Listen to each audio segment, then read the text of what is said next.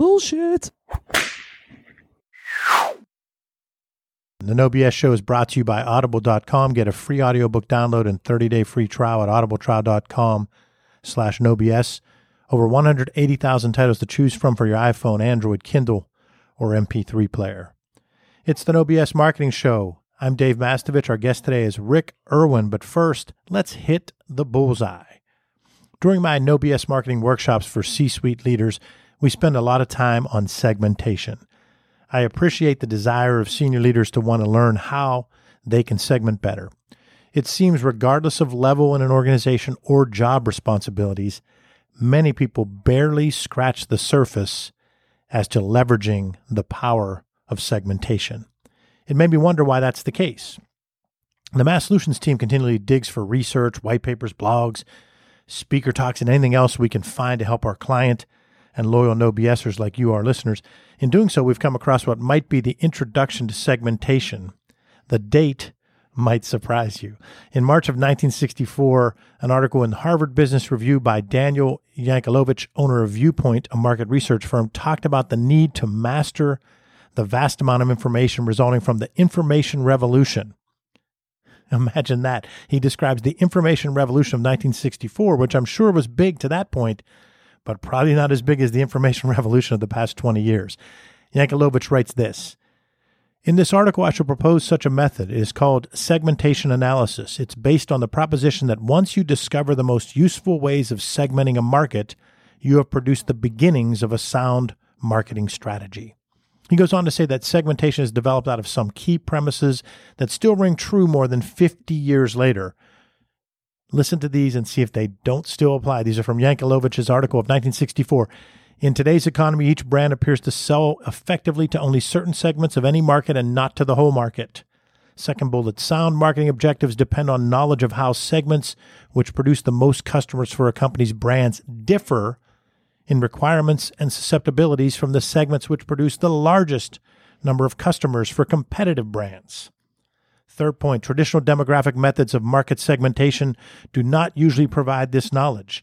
Analysis of market segments by age, sex, geography, and income level are not likely to provide as much direction for marketing strategy as management requires.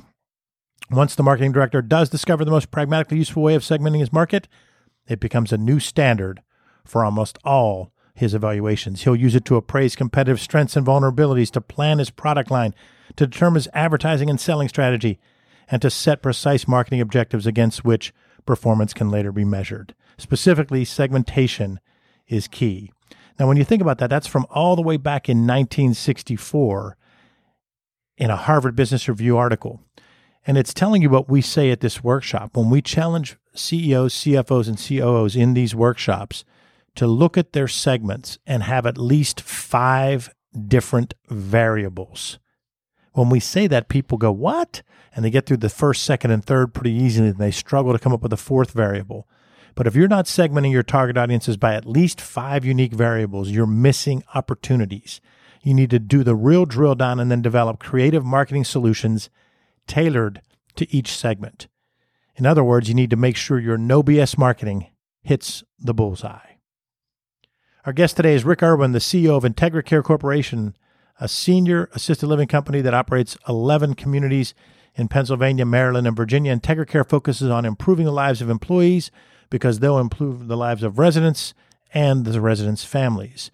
In episode 1, Rick and I talked a lot about mission statements and values and how a leader's role is to inspire people and to help them grow, and how leaders behave is really important. Just the words are often what's thrown out there, and there isn't the clarity around the behaviors associated with the words in your mission, vision, and values. And leaders need to bring that clarity through over-communication and through their behaviors.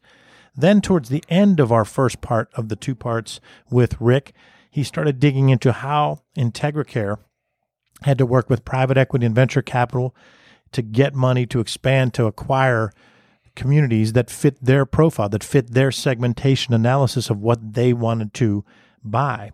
He was humble and transparent in saying how in the early years, he and Lorianne Poutier, his partner, weren't great at that yet. And so they went through a lot of iterations of how they were going to do that with private equity companies. And that brings us to part 2, where Rick can tell us more about that, the relationships to get that financing, and then what kind of communities they do purchase, and some of the success stories and how they got there through leadership and communication. Rick, welcome back to part 2. Thanks, Dave. Let's have at it then. Start talking a little bit about the once you get the financing, how do you decide which properties to purchase? What do you do to turn them around? We look for opportunities to add the things that we do well. And if those things that we do well are the elements that will make the difference, then that's a property that we would want to move forward with. There are certain properties that no matter what we would do, no matter what our core competencies are, that's not going to fix it. So I think we start with an honest assessment of what we can and can't do, and then we try to match that to those opportunities that need what we do. We can't fix everything, right? Of course. However, I really think if you watch The Prophet, or if you watch many of those other shows that restaurant turnaround, hotel turnaround, so many of the concepts in those shows are the same concepts, and I think, the physical plant, the how you present yourself from a marketing standpoint. But also for us, it still goes back to having the right on-site leadership. And, what we've learned many times is we've always tried to maintain the leadership that's been there. However, we found that most of the time that leadership, even though those properties are many times in bankruptcy, that leadership fails to see that things have to change in order for the business to be successful. They are in denial. And I think, all of us to some degree are in denial about certain things. It's hardest to not be in denial about your own personal weaknesses as a leader. We all think we're great leaders, right? We all think we're great employers. You can go to the crummiest business run by the biggest knucklehead, and you ask him, if he'll tell you, all my people love me. In the meantime, they hate him. So the real issue is we have failed all the time by trying to keep the existing leader in place. And we still would do that. We still would give people a chance, but we would be quicker to make the change when they not only don't embrace the turnaround efforts, but to actually try to undermine them, which is generally the case. So because it's only human nature. If somebody comes in, you're running the business, you have to admit that you've been running it poorly, right? To accept all the changes that need to be made that a professional management will come in and ask. Well, it's just very hard for us as human beings to just go, yeah, I was screwing that thing up. This is a better way. Who has enough character to do that? We haven't run into that person yet that would make that confession, so to speak. So many times when these communities have 60 to 100 and some employees, and initially there's a pushback, and we must earn their trust. We must, and after time, they see that we're there to help. We're not there to oversee. We're not there to pick, at and criticize. We're really there to add resources, reposition, give them the tools they need to be successful, and therefore make their jobs better.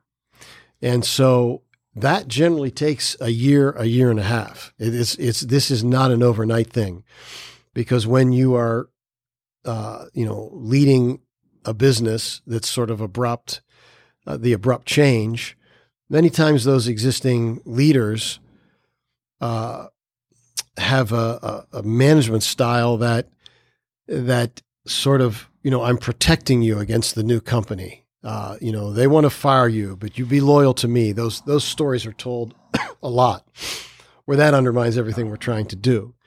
And so, we've had, we have had no success in keeping existing management. I would hate to say that you'll never have success in doing that, but at least so far, in probably the 15 or so we've done, we have not had success. You mentioned you learned from that experience. Did you used to try to go through square peg, round hole, banging your head against the wall, whatever cliche, for a year and a half with that person, and now you realize you're going to lay out the terms and say, let's get this going. If you're with us, great. If you succeed, great. And you end up exiting them in 90 to 100 days now? Is it something like that? Or yeah, it's longer than that, but yes, we would hang too long. There's no question. And we would, have those discussions, and the person would agree.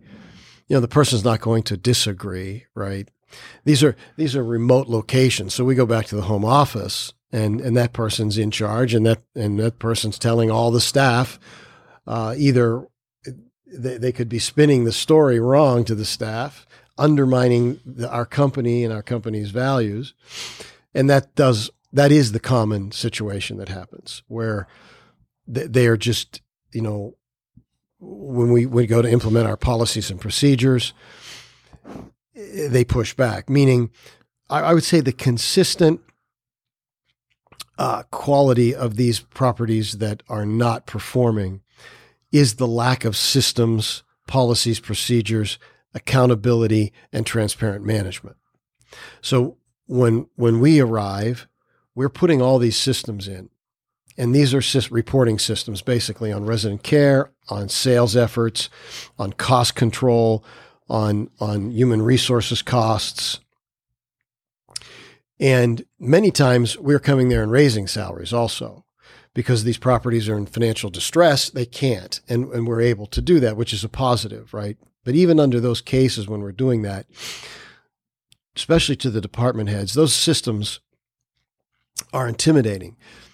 Generally, in these non-performing properties, they've just run their own. They don't have to adhere to a budget. They just spend whatever is needed. If the money's not there, they don't spend it.